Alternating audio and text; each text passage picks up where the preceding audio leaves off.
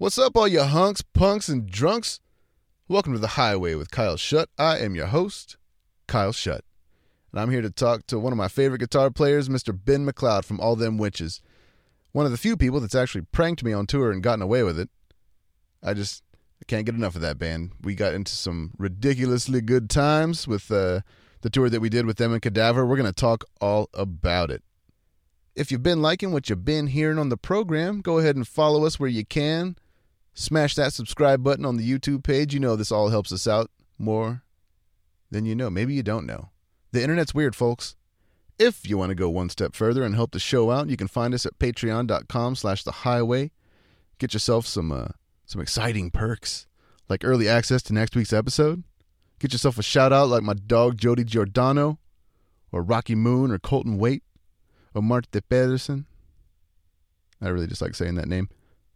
And you know we got to give some mad love to our sponsors, Heil Sound.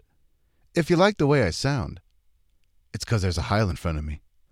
Now, I could talk all day long. But I'd rather listen to Ben, so let's do things my way. The Highway.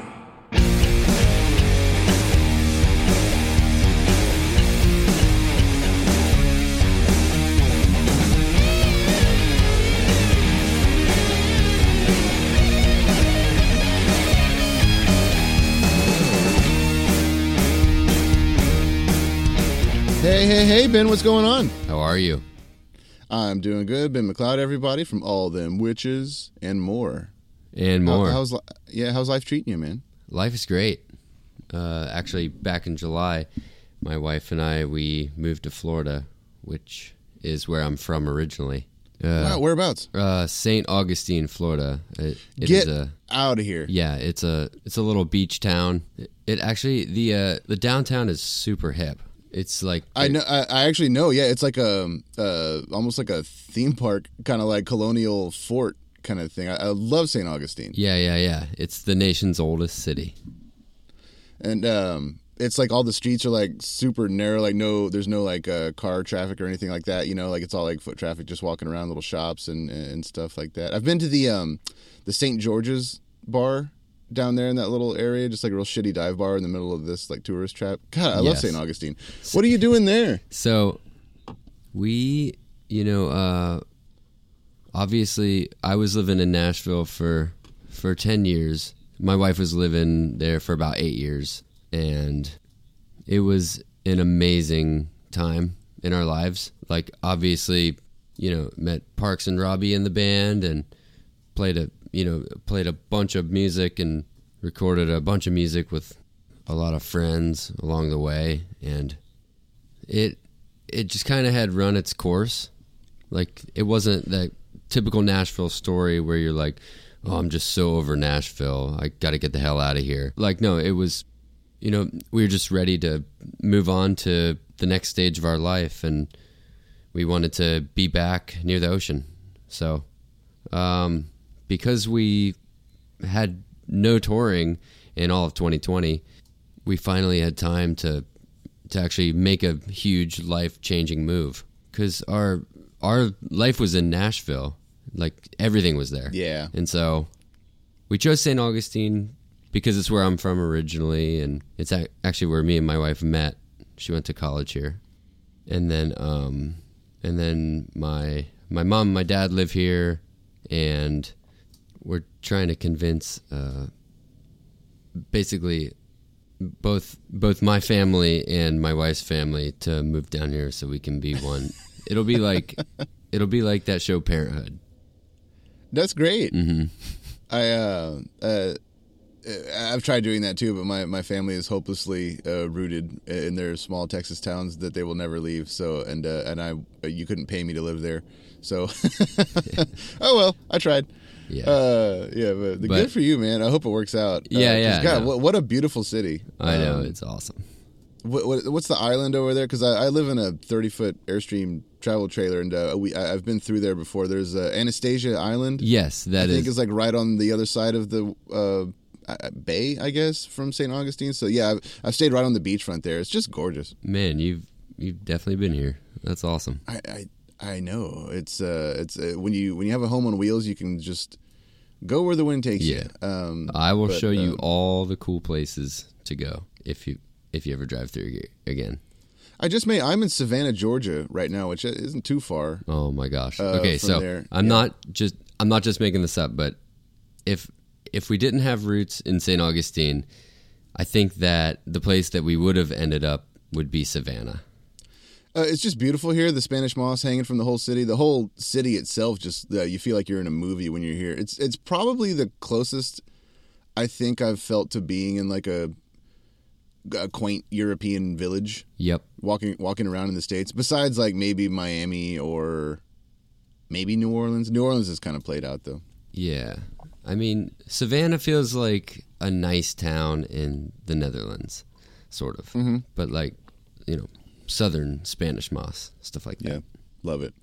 Well, I could talk about cities all day, but let's talk about touring to them, because at one point I had been nowhere, and making that decision of just leaving your whole life behind and jumping in a van and going to see the world was, I think, one of the best decisions I ever made.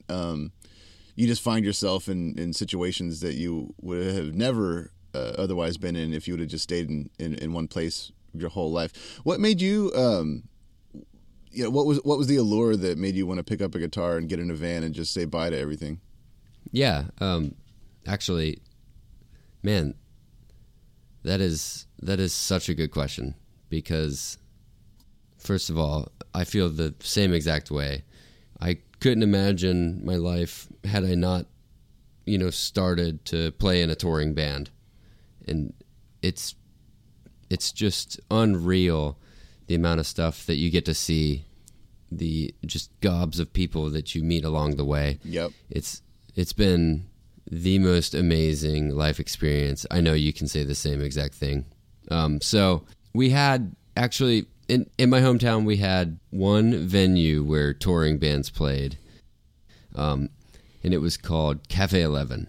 And it was obviously there were like these some smaller, crappier places where just like crappy Florida punk bands would like come through. But as far as like a real touring band venue that was like 150 or 200 cap, I think you guys played there. It's called Cafe 11 in St. Augustine. Yes. Maybe yeah. I don't know. Florida's tough for touring bands because it's to really dip down in there, it's a real commitment. You have to like either have one full day off to get really far down in there, or one full day off to get out. And if you're not, playing, you're paying. So we tried to make it down there once every 3 or 4 years, and the shows were always banging. I don't remember playing St. Augustine, but I've been wrong before about playing shows. But St. Augustine's not that tough because it's pretty much near the Georgia border. I mean, kind of. It's really north anyway. Yeah. Anyway. But so I started to go to like shows, actual touring bands who were on like record labels and stuff. They would come through this C Market venue called Cafe 11. C Market meaning, like New York is A. Yeah. We'll say Chicago is B or something. Oh, yeah. Anyway. We call them tertiary. Yes. Yeah, tertiary markets. So anyway, these bands would come into town and they'd play this like little venue, and they'd all be in their 15-passenger vans with like trailer, and I was like, I have to do that. Like that is going to be my life. Like I have to do that. In fact, I went to college and I was supposed to be a print journalist, and I was like, you know what? After college, I'm not going to start working with my major, like right away. I'm just going to move to Nashville and like meet like-minded musicians, because at the time in my hometown, there weren't a lot of like-minded musicians. And what I mean is like, yes, a lot of other people play bass, they play guitar, right? They play drums, but do they want to get in a van and, go on the road for 6 weeks? Yeah, that's tough to find people like that are all on the same page. Yeah, so I was like, I'm going to move to Nashville and hopefully meet a band, and my only goal was to just be in a touring band and like ride around in a 15-passenger van. And I would say that I definitely met that goal. I can die happy. Well, it's funny too, because like back then, like even in the early days of like when you first hop in a van and stuff like that, that's all it takes for you to be completely satisfied. You know what I mean? It's funny how like the more time goes on and people grow and stuff like that, the more the demands kind of like, you know, kind of creep in and stuff like that. But back in those days, you're just like, I'm eating a 99-cent Frito pie that I made from the chili cheese machine at the 7-Eleven. I'm good. Yeah. Like I've got a floor to sleep on. I'm totally fine. This is the life, you know. How much weed do we have? Perfect. You know? Yeah. I think some of the best mornings I've ever had in my life is just waking up in the van, like rolling into a gas station and getting coffee and having a cigarette. Just fresh out of the van. Like, this is life. Yeah, right. This is awesome. A lot of bands, I mean, we can talk about touring anywhere in the world, but I've noticed that kind of bands more in like the heavy psych scene, whatever you want to call it.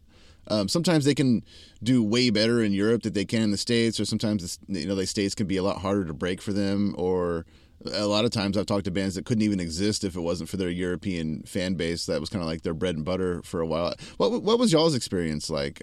Just Europe versus the U.S. And all that. Yeah, I mean we still kind of struggle with the U.S. You know, it's funny. It's funny because I have a theory about why European shows for rock bands are so much more successful, which I'll explain. But yeah, Europe kind of started for us. We signed to this print copy record deal. It was only for print copies of vinyl for our first record on this German label called Electrohash, and they have this nice kind of cult following and very deep rooted and like this stoner rock, stoner metal scene, psych kind of stuff. Everybody who listens to that kind of music, you know, they know this label, and they know this band called Color Haze who runs the label. And so they agreed to put out the album, and stuff just kind of took off. Like on our first European tour, we were, I mean, granted, we're only booking like 150 capacity rooms, but we were selling out like almost every night on our first European tour. That's awesome. And still playing to the opening band and bartenders in America. The States are big. You know what I mean? Mm-hmm. And to get from show to show, that's a commitment. You have to beat it down. You know, it takes a decade sometimes. Yeah, to do that. In Europe, you can really kind of like pick and choose your markets.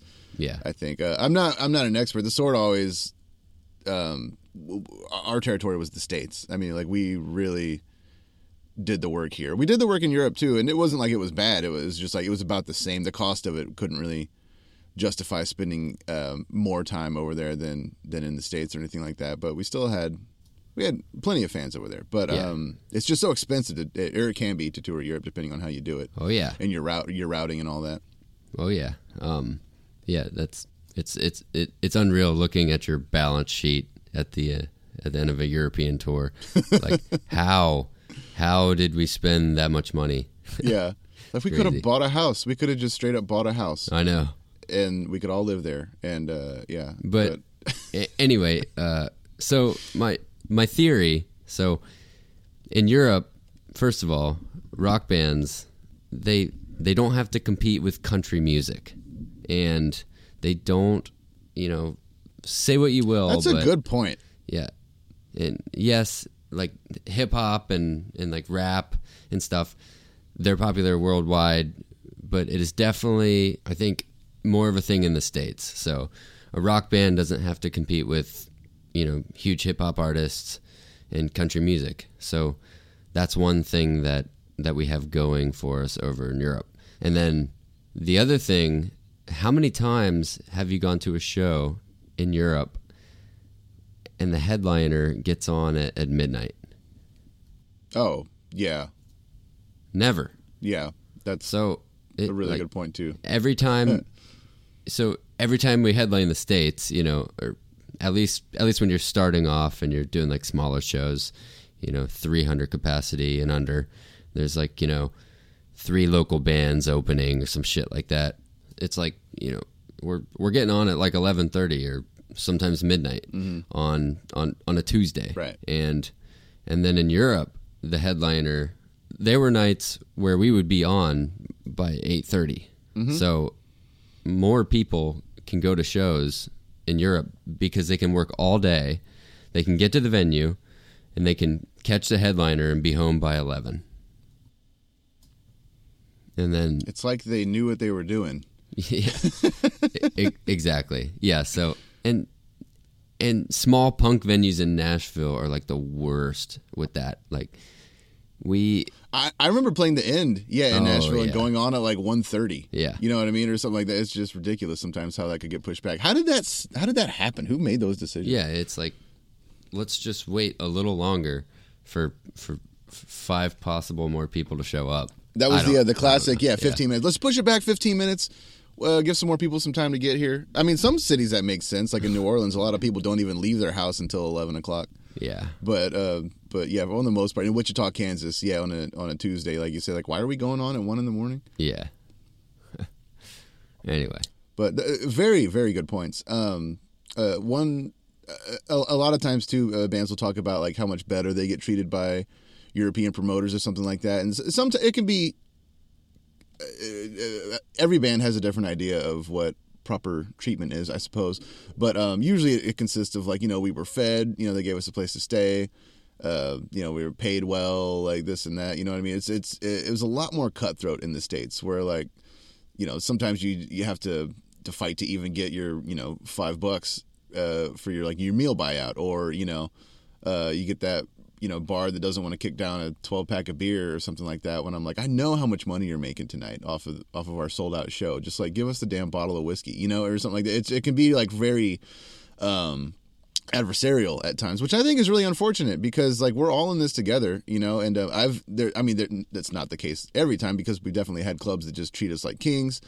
And that shows, that reflects in your performance and your desire to come back to that city and stuff like that. I've never understood that adversarial kind of relationship in the States, because it's more than just the clubs. It happens with like record labels. It almost seems like, and it might be left over from the 90s, where it's like this mentality of like, we signed to a record label and they're like the evil enemy and like they're out to screw us, but y'all are the ones that signed the contract. Why are we all acting like that? You know what I mean? I don't know. It's unfortunate. Was that your experience at all, or did y'all kind of come after that wave of bullshit?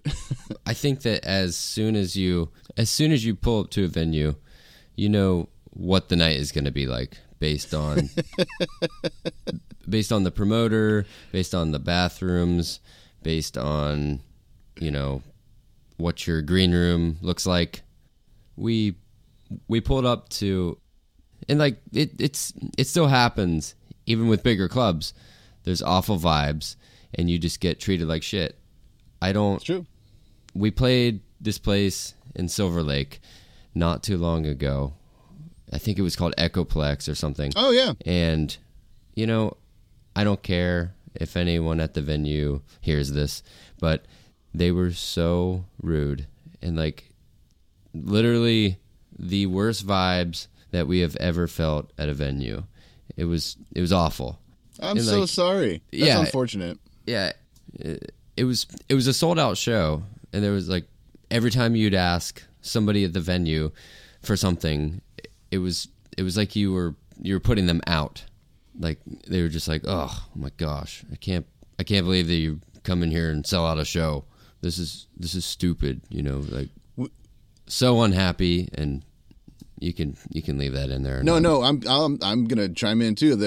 I think it was called the Blind Pig in Ann Arbor, Michigan. We had this exact same experience where it's like, we sold the show out there, and we just got treated like such shit that at the end of the night we almost got into a fist fight with the club manager, and the owner had to come in and she kind of smoothed everything out. But I mean, it was just like, I don't understand why people can flare up like that. And then it's like, they're, sometimes they can be like, well, we're in here every day. Like, you're not the only band that sells this place out. We sell out every show that's in here. It's like, well, then why are you acting like a dick? Like, it sounds to me like you got it pretty good. Yeah. You got a really successful business. Why don't you lighten the fuck up? I don't know. Like, it's people's, it's that hipster fucking like barista attitude that they bring into a rock club. There's no place for that. No. Man, go work the door at a fucking, college beer hall if you want to act like that. Exactly.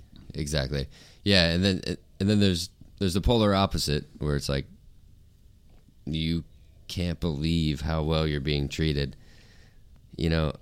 All this stuff, you're just psyched. Everyone's amping. It definitely makes it more fun. It is up to a club, not the band. I think it's mainly up to the club how the night is gonna go. Mm-hmm. Like, got any favorites? My favorite club. Oh yeah, I mean Exit In, of course. Well, yeah, in Nashville. Awesome Club. Okay, so like not in Nashville, I would say. Let me think. Dun dun dun. Heat is on. I don't know what mine would be. I don't know. I've had to play too many shows. Probably mine would probably be Numos in Seattle. Oh yeah. I think that's my favorite club of all time. I've never played a show there that wasn't sold out.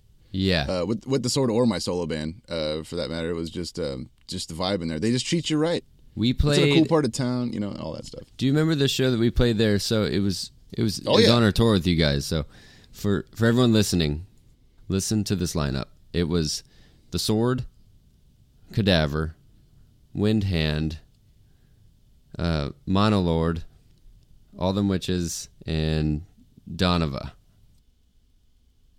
Sick lineup. All in one night. Am I missing any? I think that was because it was 2 3-band bills that were playing Seattle the same night that they combined into one giant show. It was incredible. Yeah, it was fun. It was a good time. I think that was...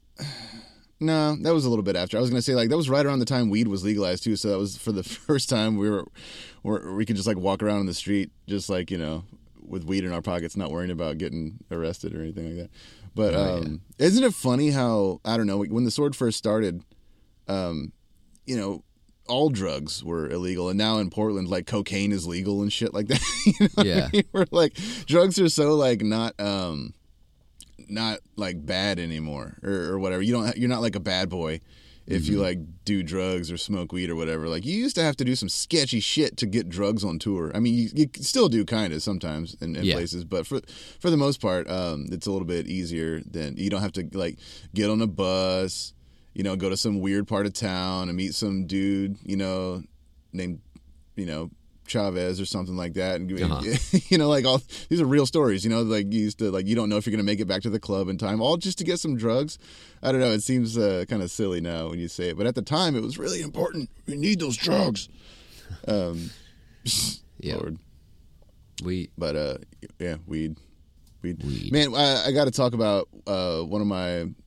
Well, it's one of the funnier pranks that's ever happened because when you tour a lot, there's a lot of boredom, there's a lot of downtime, and sometimes depending on how much of a wise ass you are or how much you like to fuck with other people, you can get into some pretty awesome pranks. And one of the best pranks I ever saw. I kind of have to paint the backdrop for this story. So we were playing Salt Lake City, which already I love Salt Lake City. It took us a long time to break that city and to get a lot of fans there and stuff, but it's anywhere where there's like a super overarching, like oppressive religious kind of governmental just entity. There's always a really strong counterculture, and if you can tap into that, then you can do really well in places like that. And so we had done really well, but we were playing Salt Lake City on Halloween against King Diamond and Garth Brooks. Yep. So it's just like why are we even here? Can I just go to the Garth Brooks show? Like, can we just cancel this and somebody get me in there, please? And but we played. The show went on. How are you going to go up against King Diamond on Halloween? But there was a lot of people there, and that was on the Cadaver All Them Witches tour. And a big fan of both those bands. I really enjoyed going to see all the opening bands that we had out. A band brings out opening bands to get them psyched, and just bands that they like and that they want to see every night to get them pumped to play their show. And so I went out to watch you guys, and I smokes a bit, I drinks a bit, and sometimes when I'm watching a band, I don't necessarily watch the band. I'll look at them for a second to be like, okay, that's what they look like, and then I usually end up watching the crowd. I like to people watch, and I'm real observant of like a room and the energy in the room and stuff like that. So I wasn't necessarily looking at y'all all the time, but I was standing right there kind of playing, and then I just kind of noticed you, and you had like a wig on, but the stage lighting, like the whole room was purple, so it looked like you had a purple wig on, and I was like, oh, that's fun. I guess he's like wore a wig for Halloween or whatever. And then like more time went by, a couple songs, and I kind of looked more like closely at you, and I was like, oh, he's got like one of those like tattoo sleeve shirts that you can buy from Hot Topic on. That's funny. And then I look a little bit closer, I'm like, is that motherfucker playing my guitar? And I turn around, and my guitar tech, Dave Grumman, what's up, Dave, if you're listening, he's standing back there just like dying laughing, because apparently it took me like 15 minutes to realize that you were me for Halloween. Yeah. Like it was, and I was like, oh my fucking God, dude. Like it was like, it was such a delayed joke, but once it hit home, I was like, put my guitar down. Yeah. No. Was that a spur of the moment decision, or were you like planning that for a week or something? No. I was planning that actually for a long time. So, so our band Touring with the Sword was like, I mean, we were like psyched, so stoked. I remember when we got the email that it was confirmed, we were like literally shitting our pants, and I saw like one of the dates was Halloween, and none of us in the band knew you guys even before the tour. Like never. I don't think we ever talked either. No, we met, we found out about you from Nick Cornetti, the drummer of American Sharks. He hipped us to you guys. Yeah, so I saw that the date was Halloween, and it was like, I don't know this guy, Kyle, but I'm going to be him on Halloween and at that show. And then, like, got to be, like, pretty good friends with y'all's tech, Dave. And so I was kind of putting the bug in his ear. I was like, dude, do you think I can play Kyle's guitar in Salt Lake City? And he was like, yes, dude. He would flip. Yeah, and then got the wig and got the sleeves, because I didn't know what to do with like tattoos. I thought about like drawing them, but we were kind of pressed for time because, the tour. Yeah, you're literally racing to get to venues. So we went to like some, one of Spencer's or something like that. But yeah, it was fun. And in fact, so after I played the guitar, which was sick, I think the guitar's name was the Wild Kyle.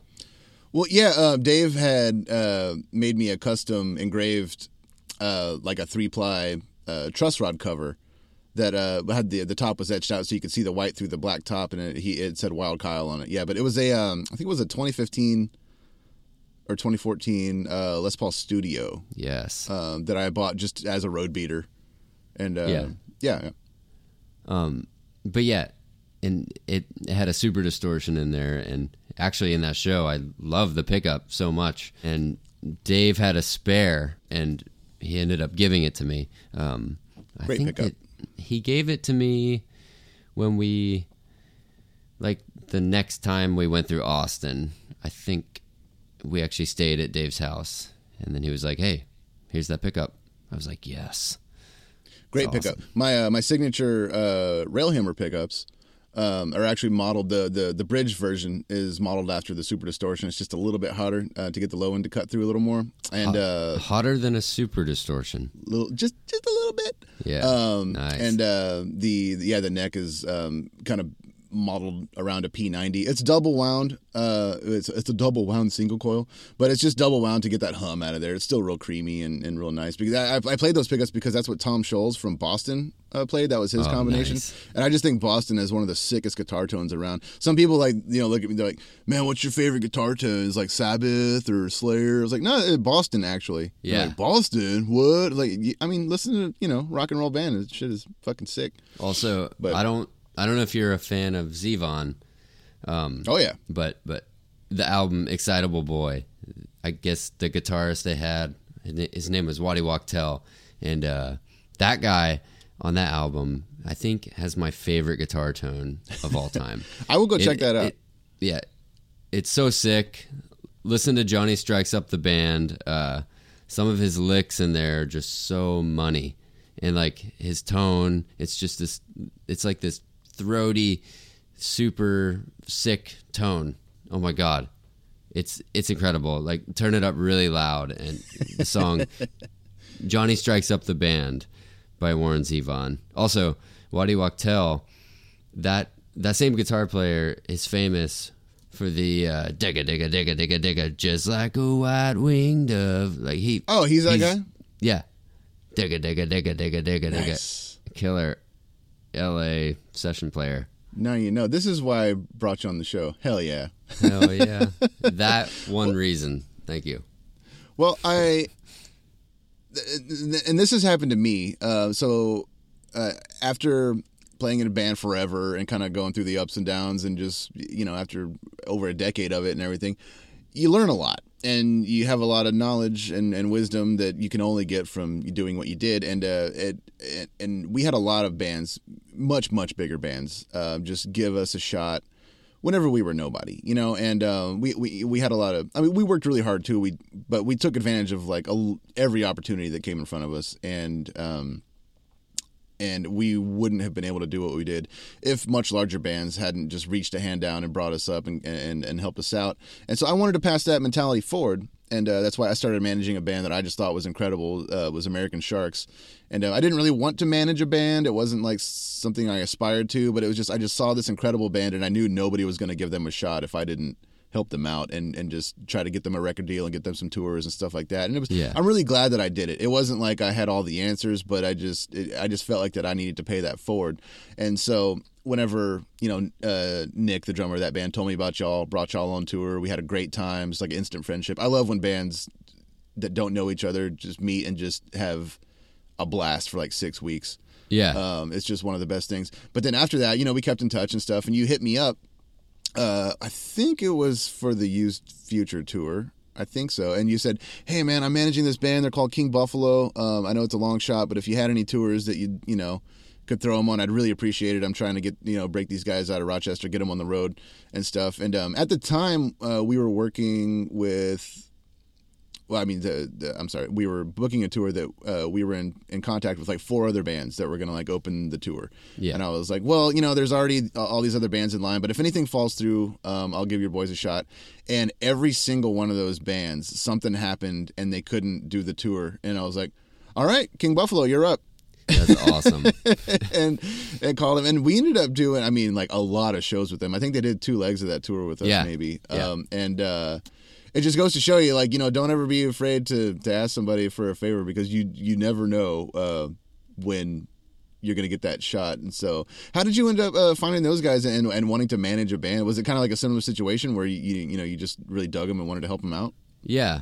So it was kind of a second generation of this band that some of the guys used to be in called Velvet Elvis.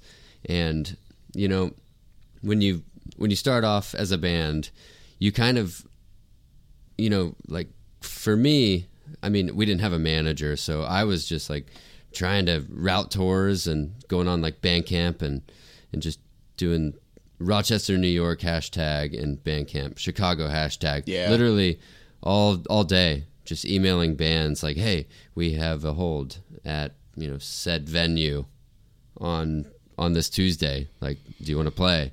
And Velvet Elvis, which ended up being King Buffalo, they hit us up, and me and Scott talked on the phone probably for the first time for like, I don't know, like half an hour, and which is a long time to talk to a complete stranger. That's true. And so we just hit it off and ended up just doing weekend runs with them. We would like meet, in Ohio, North Carolina, and we just kind of clung together. And then Velvet Elvis broke up, but then Scott, the drummer, met the two guys who were in this other band, and then they formed King Buffalo.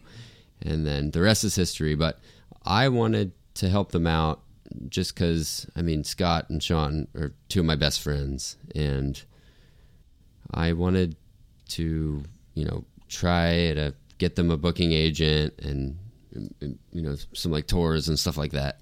So I gave them a deadline. I was like, it was like the beginning of the year, and I was like, I will do my best to manage you until October. So it was like an 8-month management deal. Nice. And so I was like, all right, I need to get these guys a couple tours, and then I need to ultimately, quit and then have somebody replace me as far as booking. So, and like Scott would like book as well, but fortunately you guys were stoked on the idea of having them open for you. And then I actually ended up linking them up with our American agent, who like ended up just being a huge fan of them and like has done awesome work. So, and they still laugh at me because I was like, I'm quitting after 8 months. Like this is not my passion. So it's not fun. Managing a band is like doing everything about being in the band except playing the show. I know. Yeah. It's like literally the not, you get to do everything but the fun part. Exactly. Yeah. I definitely have mad respect for booking agents and managers, but it's I really want to bring a booking agent on the program at one point just to grill him, because I think a booking agent's job is so funny, because you're this person that stays in one place, and it's your job to send a huge group of people all over the fucking place, and you've never been to any of these places, but it's totally your job to make sure that like they have shows in all these crazy places, and like yet you're this person that's maybe never even gotten in a van and driven anywhere. You know, it's such a funny disconnect. And then, agents, once you get successful enough, you do travel to shows. Like maybe you fly out to LA for the big show there or whatever. But still, you're not in the van from Oklahoma City to Minneapolis, and just seeing really what it's like living like that. And I always said that I'm going to book a tour for agents, a speaking tour for a group of agents. And I'm going to send, it's going to be like the, the Steve Miller routing. Like what is it, Tacoma all the way to Philadelphia, Atlanta, LA. Yeah.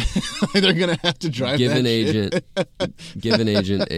a piece of their own medicine. Like, hey, you're gonna do a show talking about booking shows, and then you're gonna have to leave immediately after and drive overnight to Salt Lake City or something. And you have to load gear. It's not like you can just show up and talk. You have to load all the gear, even though you're not going to use it. Yeah, but I don't know. We've only ever had 3 booking agents. We've had 2 in the States, and then we've only had 1 in Europe. And the 2 agents that we have now, they are phenomenal people. Like you can really luck out. But you can also have really, really bad agents. And from what I hear, just from friends who are in bands, like, again, we got lucky because we got these guys from the get-go. But a bad agent is apparently awful. Yeah. The Sword, we've been very lucky in the States. We've had the same agent for, since 2005, I guess. That's a long time. Damn. But yeah, in Europe, we bounced around a lot. We had like the big highfalutin guy that drives a Ferrari, and we've also had like the punk kid that just can't put 2 and 2 together. You never know what you're gonna get. Booking tours is weird. It's like the kind of person that gets into that realm, that whether it be PR or a label or booking and stuff, as their motivations are different. It's almost like, I don't know if you've ever had this experience, but I feel like sometimes, and this probably isn't relevant today, but back in the mid 2000s, coming out of the 90s and everything like that, it almost seemed like if a person got a job at a record label, like that was it. Then they stopped working. They're like, I did it. Job complete. I got a job at a record label, and now I can fuck off and do nothing. It really did seem like that. And it was impossible to get these people to do anything in any sort of timely manner. It was just unfortunate. It was like, where are the hustlers? All the hustlers are in the band, like on the road, making shit happen. It seems like, and that's unfair as a blanket statement, but that's, for the most part, that's pretty much how it was. I totally agree. I mean, it's still very, very much like that. The guys in the band are like, if you don't love what you do and love touring, you're not going to do this because, as awesome as it is, it's really, really difficult. It's really hard. Like, it can really suck sometimes. It's an abrasive existence for sure. Yeah. Like it turns you into a really hot and cold person. Yeah. So if you're just kind of on the fence, I'm not really crazy about touring, but then you're not going to be in a touring band, in my opinion. So it will break you. People who are in touring bands, they are still very much hustling for sure. Mm-hmm. And I always joke, no matter what the size, too. Like even the biggest bands, like the bigger you get, the harder it is. Honestly, like there might be some creature comforts that make parts of your life easier, but it ain't easy. Yeah, but I always joke around saying that. So a touring band nowadays is they just go around the world and they sell T-shirts, and their albums just promote those T-shirts. Yep. That's I think I said that to Rocky Moon from American Sharks. When he signed his record deal, I was like, congratulations, you're a T-shirt salesman now. Yes. It's unfortunate, but it's true. It's still better than anything. I miss touring so much. Maybe we will again. I don't know. The whole worldwide pandemic situation definitely put things in perspective for everyone. But for me, it's forced me to live day to day, which I really don't like doing. I like to plan my life out like 6 months ahead of time and all that. But but now I'm just kind of taking it for what it is. So I don't know. Who knows when it's going to happen again? People keep hitting me up. They're like, man, I can't wait to see you guys in July. I'm like, I don't know, bro. Like, let's be real here. We even have dates. We have dates in September and October, that are confirmed. They're booked over in Europe. And, if I can be totally honest, it's like, I don't know. Who knows? Yeah, I don't know. Like, if I see you, I see you. Yeah. I'm sorry, fans who are listening. It's just, we'll cross our fingers. We're just being honest. Yeah. Ugh. God, what a mess. It's funny too because like it's made everything across the board. Like, people are just like analyzing everything a little bit more, and I think it's just like, okay, so how much money did it used to cost to make a record? How can we pare that down? Budgets are smaller than ever. Music itself is really hard to sell. I mean, even before this pandemic, it was already pretty difficult to be in a band. It's just not a sustainable thing. But and it kind of harkens back to it being more of like a passion project than a viable means of supporting a family and just paying for your life and stuff like that. But it's still in me, and I feel like it's still in you too. Like even if the bottom fell out and like you just couldn't count on it for anything anymore, I would still play guitar and I would still make songs and put them out there and stuff. It just changes the way everything is done. I'm like, okay, well, how can I do this without paying, like 4 extra people? Yeah. Just like mix and master and everything like that. Yeah, I've really had to up my like engineering game, and I'm far from professional, but it's been a learning experience in many ways. Oh, I mean, like I play guitar every single day. I was playing guitar before this phone call, and I don't know. Like, I mean, no matter how much guitar that I play or how many, songs that I write and stuff like that, touring is still so much a part of it. I know. Like if I didn't get to tour, or like, even even once me, Parks and Robbie have like families and like kids and stuff like that, you know, we're still going to go out, you know, we're not going to be out for 6 weeks at a time, but we're going to play the shows that count. And, you know, so there's comfort knowing that that's never going to go away.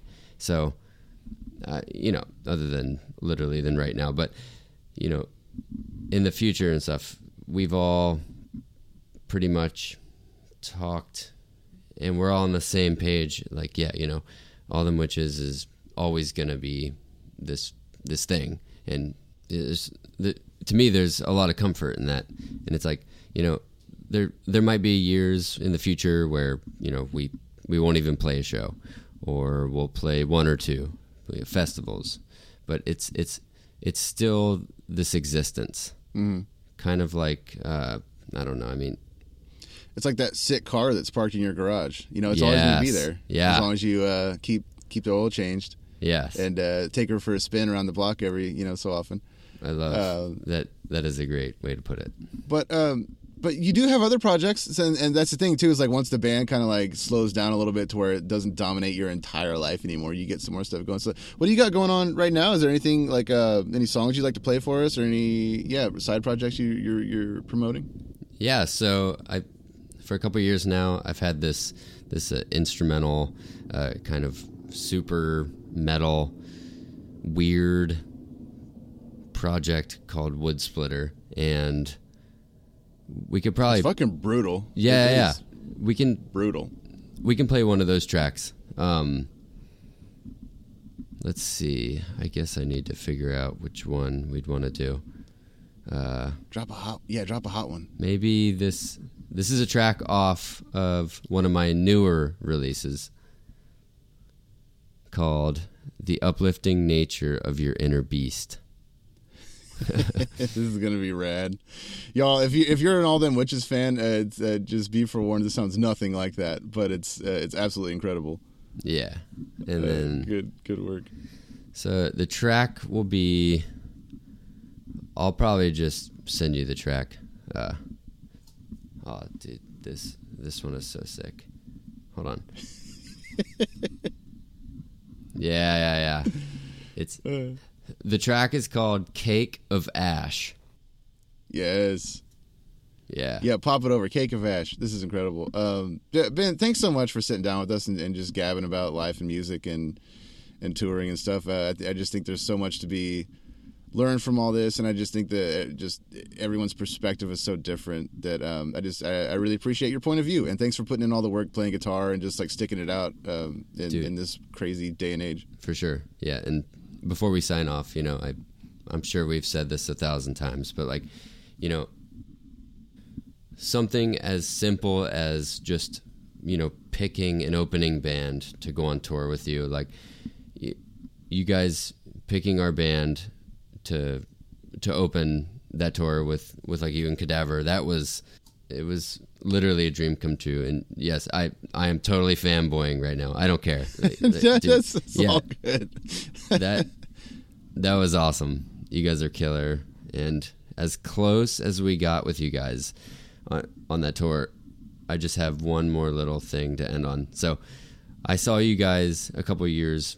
It was maybe like a year or two before we went on tour with you, and I saw you at this place called 12th and Porter in Nashville. Oh, wow. You were at that show? And JD threw out his guitar pick in the crowd, and I caught it. And the whole tour, I had that pick in my pocket, but I was too afraid to go up to him and be like, hey, I saw you guys at 12th and Porter, and I caught your pick. I was just like, oh, dude, he's going to think I'm like a dork or something. You should have. I know. That's what everyone said. That was a great show, man, because actually Nashville was pretty tough for us. Nashville is one of those like really spoiled cities that gets music, 8 nights a week. And it's just really tough to stand out from the crowd. And we played the exit a couple times. It was okay. Played the end a couple times. We were like, let's not do that anymore. Yeah. And so 12th and Porter was like a weird nightclub. Like bands really didn't play there. I got that vibe. But for whatever reason, like we booked a show there, and I don't know why, but that was the show that like turned Nashville in our favor. So that's really rad that you were there. Hell yeah. It was awesome. That's awesome, man. Well, thanks, Ben. I really appreciate you. Just keep on keeping on, man. We're going to get through this shit.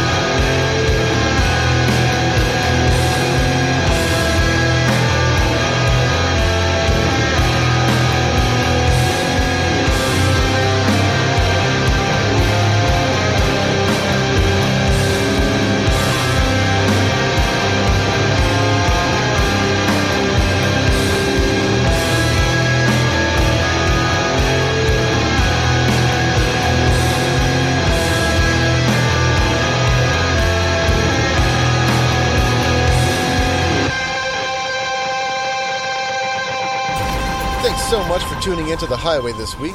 A big shout out to Reverend Guitars, Railhammer Pickups, and Earthquaker Devices. If you liked what you heard, you can follow where you can follow, subscribe where you can subscribe, and if you want to go one step further, you can support us on Patreon at The Highway with Kyle Shutt. For a few bucks a month, you can help us keep this party going, get early access to next week's episode, and even get yourself a shout out.